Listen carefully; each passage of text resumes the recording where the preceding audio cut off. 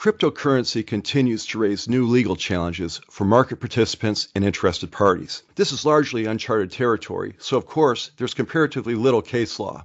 However, a recent federal court's decision in United American v. Bitmain provided some insight as to how courts would apply antitrust laws to cryptocurrency. Jones Day partners Craig Waldman, Mark Rasmussen, and Chris Pace are here to talk about the lessons we can draw from the court's decision and what other types of crypto asset antitrust claims we could see in the future. I'm Dave Dalton. You're listening to Jones Day Talks. Since 2016, Jones Day partner Mark Rasmussen has advised clients on cryptocurrencies, blockchain technology, and fintech matters. In 2018, he was the first ever court-appointed receiver in an SEC enforcement action involving an initial coin offering promoter. Mark is co-editor and co-author of the book Blockchain for Business Lawyers and is a frequent speaker on legal issues related to blockchain technology. And Jones Day partner Chris Pace has prevailed in more than 20 trials, and he has orally argued and prevailed in more than 25 appeals. Chris represents clients in commercial disputes, antitrust and unfair competition cases, RICO actions, and False Claims Act matters. He has represented corporations in the financial services and technology industries, including health tech and fintech companies, to litigate and resolve commercial, antitrust, and fraud and false claims lawsuits. And finally, Craig Waldman co-chairs Jones Day's global antitrust and competition law practice. He has more than 20 years' experience representing companies in antitrust government investigations, private litigation, and in counseling them on how to manage antitrust risk in daily business activities. Craig also leads Jones Day's cross-practice technology law team. Craig, Chris, Mark, thank you all for being here today. And Craig, thanks for directing this discussion. So with that, please take it away. Thanks, Dave. And thanks, guys, for being here. Mark, we represented Bitmain in a fascinating case brought by United American in the cryptocurrency area. Can you just tell us a little bit about it and the products involved? Yeah, sure, Craig. Thanks. It really was a fascinating case from the moment I saw the complaint. I knew it would be interesting and one we wanted to be involved in very much. To my knowledge, it was the first antitrust claim alleged involving the crypto industry, and it really arose out of what's called a hard fork of the Bitcoin Cash blockchain back in November of 2018. And Bitcoin Cash was a blockchain network derived from the original Bitcoin Core cryptocurrency that was created by Satoshi Nakamoto in 2008 and launched in early 2009. Great. And what was the essence of the claim on why the conduct was anti-competitive? Yeah, well, from the defendant's perspective, really nothing alleged was anti-competitive, and defendants were proved to be correct with the case being dismissed. But from the plaintiff's perspective, what they alleged is that some of the defendants colluded together to support one protocol versus another. So when blockchains, they periodically go through updates. These are called forks. They could be a soft fork or a hard fork. A soft fork is one where if you don't update, you can still communicate with the others on the network. Your instance of the software is compatible with those that have updated. A hard fork is one where you got to update or you're no longer going to be playing by the same set of rules and you won't be able to participate in the network. So as blockchain networks are upgraded, there can be different proposals that are advanced. And that was the case with the Bitcoin Cash network.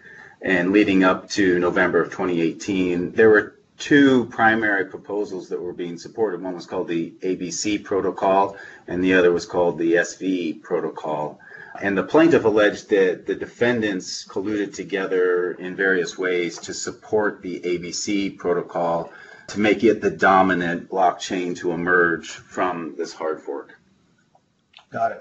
And my recollection, this is, if not the first, it's certainly one of the first cases that a federal court has had to deal with antitrust claims in dealing with blockchain and cryptocurrencies. What challenges did that create for the team, and how did you manage them? And for instance, I know you in particular made a tutorial presentation to the court. Where did that fit in, and how do you think that worked?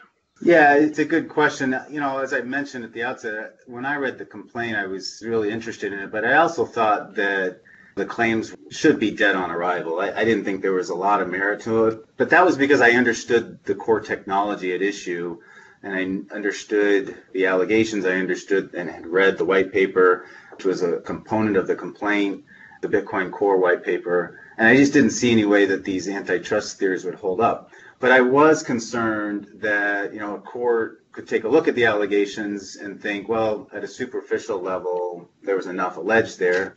The complaint certainly uses some strong terminology like mercenaries, and it paints a decent picture of things. But fortunately, our judge really got into the case, studied the allegations, learned the technical components well, so she could evaluate whether enough had been alleged.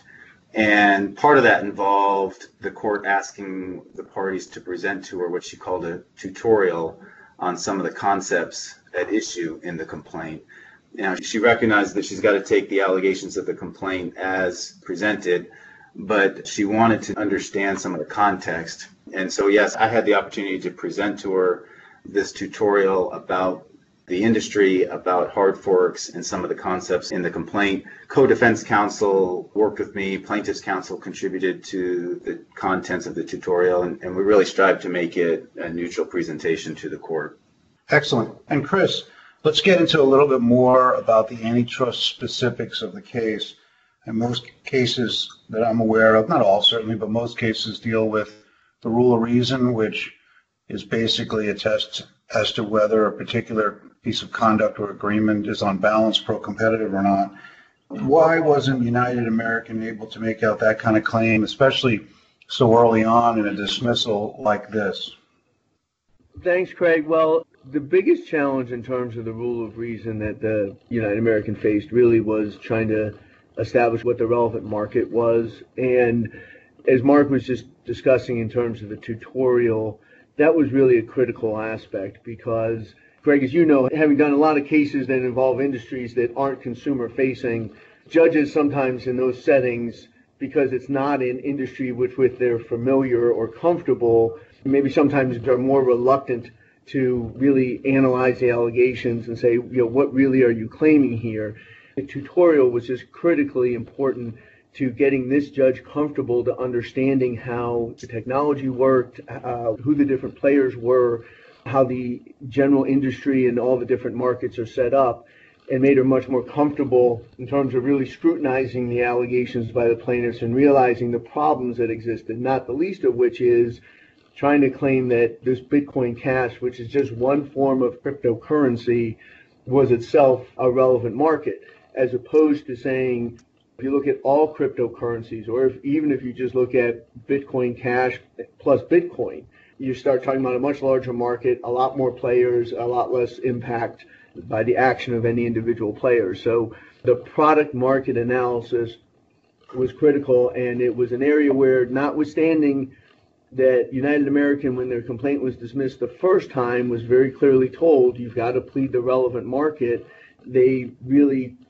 were not able to the second time around either. And again, primarily because it really isn't its own market. When you start talking about the Bitcoin Cash, I don't know what to call it. It's not a market, it's not a sub-market, it's just a little piece of a much larger cryptocurrency market.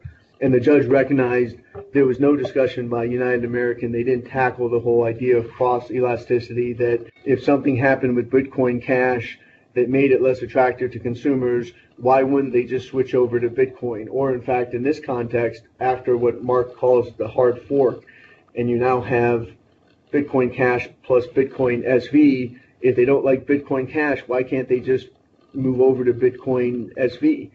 On top of that, the other issue that the plaintiffs really had a challenge with was trying to explain, and were unable to allege, why there was harm to competition in the market as opposed to simply harm to them. They had made their bet on Bitcoin SV. They didn't win in the hash war. They were upset about that. But as you know, harm to any individual competitor does not mean harm to competition. So that's another hurdle they were simply unable to overcome. Craig, if I could jump in and add a point to elaborate on something Chris said on the market. I mean, part of the tutorial to the court included a map of Bitcoin forks. And since Bitcoin launched in 2009, there have been just a number of hard forks of Bitcoin. And so lots of derivations of the original Bitcoin, including what was Bitcoin Cash and what is now Bitcoin Cash ABC and Bitcoin Cash SV, and I think those have even forked since then. That's just the nature of blockchains. They fork and chains grow and split off. It's just a very natural part of how this technology is developing. You think of a fork as really just a software upgrade. Difference between sort of a software upgrade for your phone versus a blockchain is that the phone maker and the software developer sends you prompts to update the software and tells you what that software will be.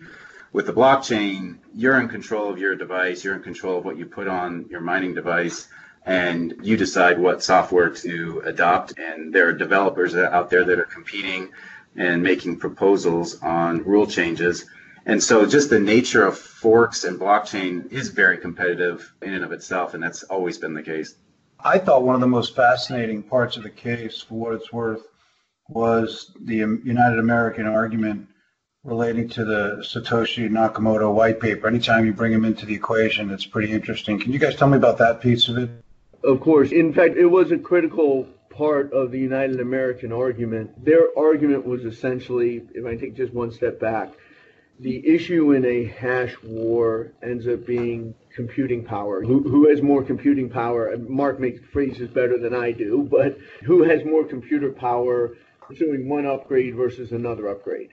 And the allegation here is that there were servers, there were individuals who were not mining this Bitcoin Cash who came in just before the measuring period, before the vote, as they call it, and started mining it on a short-term basis in order to influence the vote.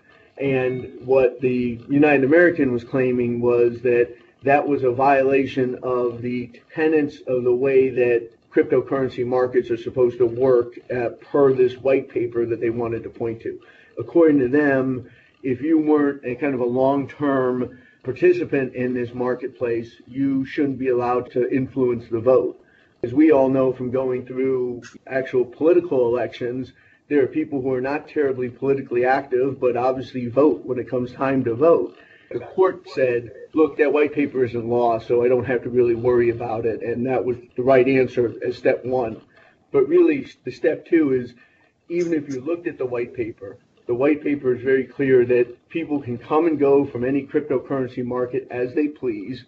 And the vote is simply based on who, during this one window, pursues one type of upgrade versus another upgrade. So in other words, there is nothing against somebody coming in and mining a coin just for a short time period and voting on their preference for an upgrade. In this case, in fact, all they were really alleging is that companies and individuals who were mining already in a certain cryptocurrency increased their mining capacity for a short-term period in order to influence the vote. But again, that's kind of rational action by somebody's investor. You're invested in a couple different industries or a couple different products or whatever you're invested in. There may be some times when your attention turns to one more than the other. And that's one of the things that occurred in this case. And Chris, this voting analogy, I think it's useful to a certain extent, but it also can be misleading. Unlike a political election, it's not a winner-take-all vote. It doesn't have to be. It's more of a vote your preference. Do you prefer one soda versus another? Both sodas are going to be around. It's just I like this soda, you like that soda.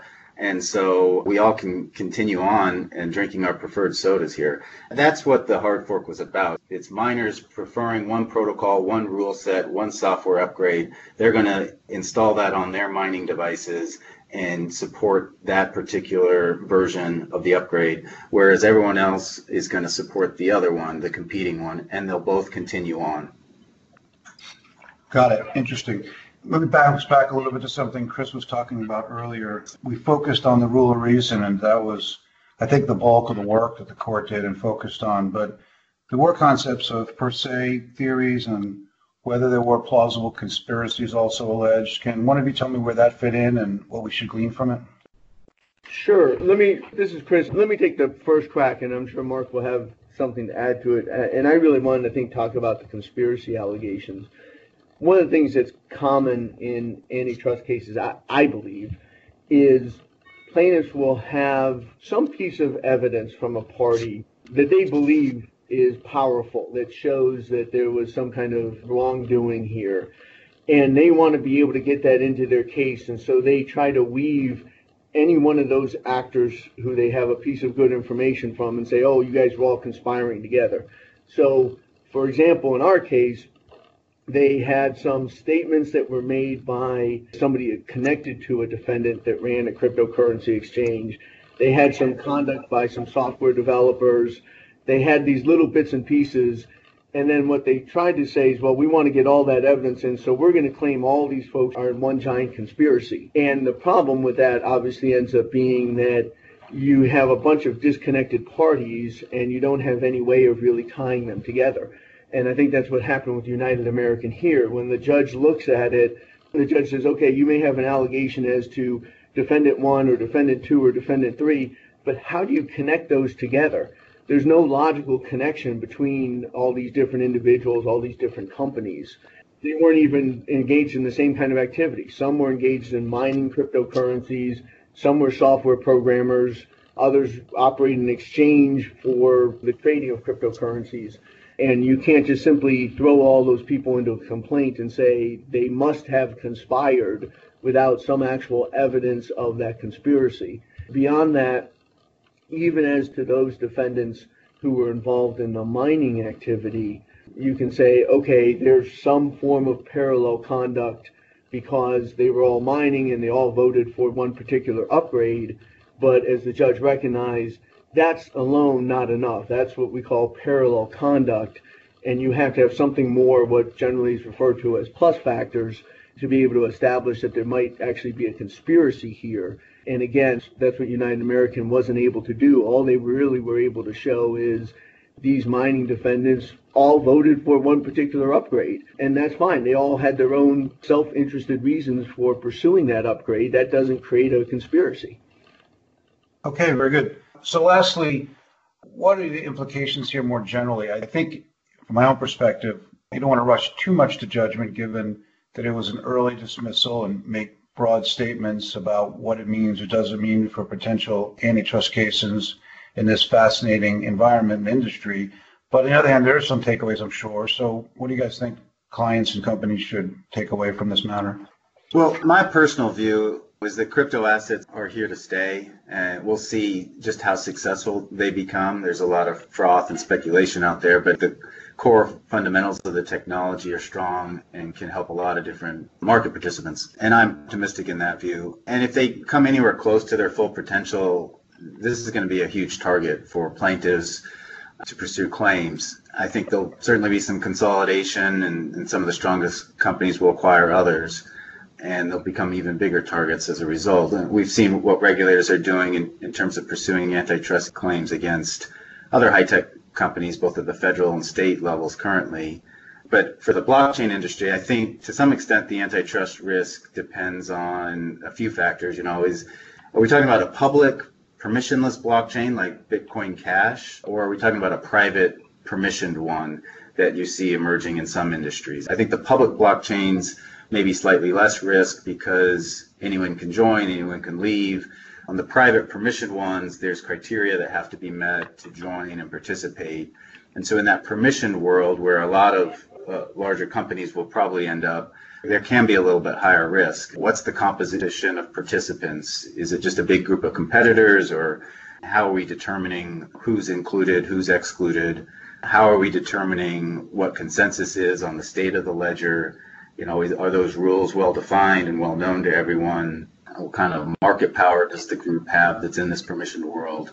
And what kind of information is being shared? Because sharing confidential information can lead to type of collusive activity that plaintiffs will try to claim violates the antitrust laws. So I think those are some of the factors you got to look at. Again, on the public blockchain space, though, where participants can freely go in and out, fewer risks there, in my view. Just to echo what Mark is saying, I definitely agree that as the notoriety or as more and more attention is paid to crypto assets and to blockchains, and as more and more money flows into it, that tends to simply increase the litigation exposure. The dollars that could be involved in damages go higher. The attention that is being paid to the space increases. We're likely to see more of these cases going forward in the future. And from this case, one of the lessons that certainly, at least that I take away from the case, others should as well, is really the importance of being able in these kind of cases to explain to the court and get the court to understand the way that these markets and the way that these assets operate, the way that they function. There's a certain reluctance. Even our judge indicated it herself when we had our very first hearing in the case, that there's a lot of terminology, there's a lot of concepts that people are not readily familiar with, and you really have to understand those in order to be able to get to the heart of the legal issue so that you're understanding the facts correctly, and then you can apply, in this case, well-established law. I mean, the law that the judge was applying was not something novel or new. It was the application of that law to this, at this time, still somewhat novel, but becoming less so industry. And so I expect that, we're going to see more of these cases in the future, and I do think that one critical element of that's going to be having lawyers who are able to demystify the industry or the markets and let the judges be able to apply existing law accurately to these spaces that they're not immediately comfortable with. Great. Very interesting discussion. Thank you, guys. Appreciate it very much. Thanks, Craig. Okay, Craig, Chris, Mark, thanks. And Craig, thanks again for leading that discussion. I'm sure we'll talk about this soon. This is a very fluid, evolving, quickly changing area of the law, so we're anxious to hear more from you, Chris, and Mark in the future. You can find complete bios and contact information for Craig, Chris, and Mark at jonesday.com. While you're there, be sure to visit our Insights page. It's updated constantly with more podcasts, videos, publications, newsletters, blogs, and other useful content. Subscribe to Jones Day Talks at Apple Podcasts or wherever else you get your podcasts. It's free. Jones Day Talks is produced by Tom Condolis. As always, we thank you for listening. I'm Dave Dalton. We'll talk to you next time. Thank you for listening to Jones Day Talks. Comments heard on Jones Day Talks should not be construed as legal advice regarding any specific facts or circumstances. The opinions expressed on Jones Day Talks are those of lawyers appearing on the program and do not necessarily reflect those of the firm. For more information, please visit jonesday.com.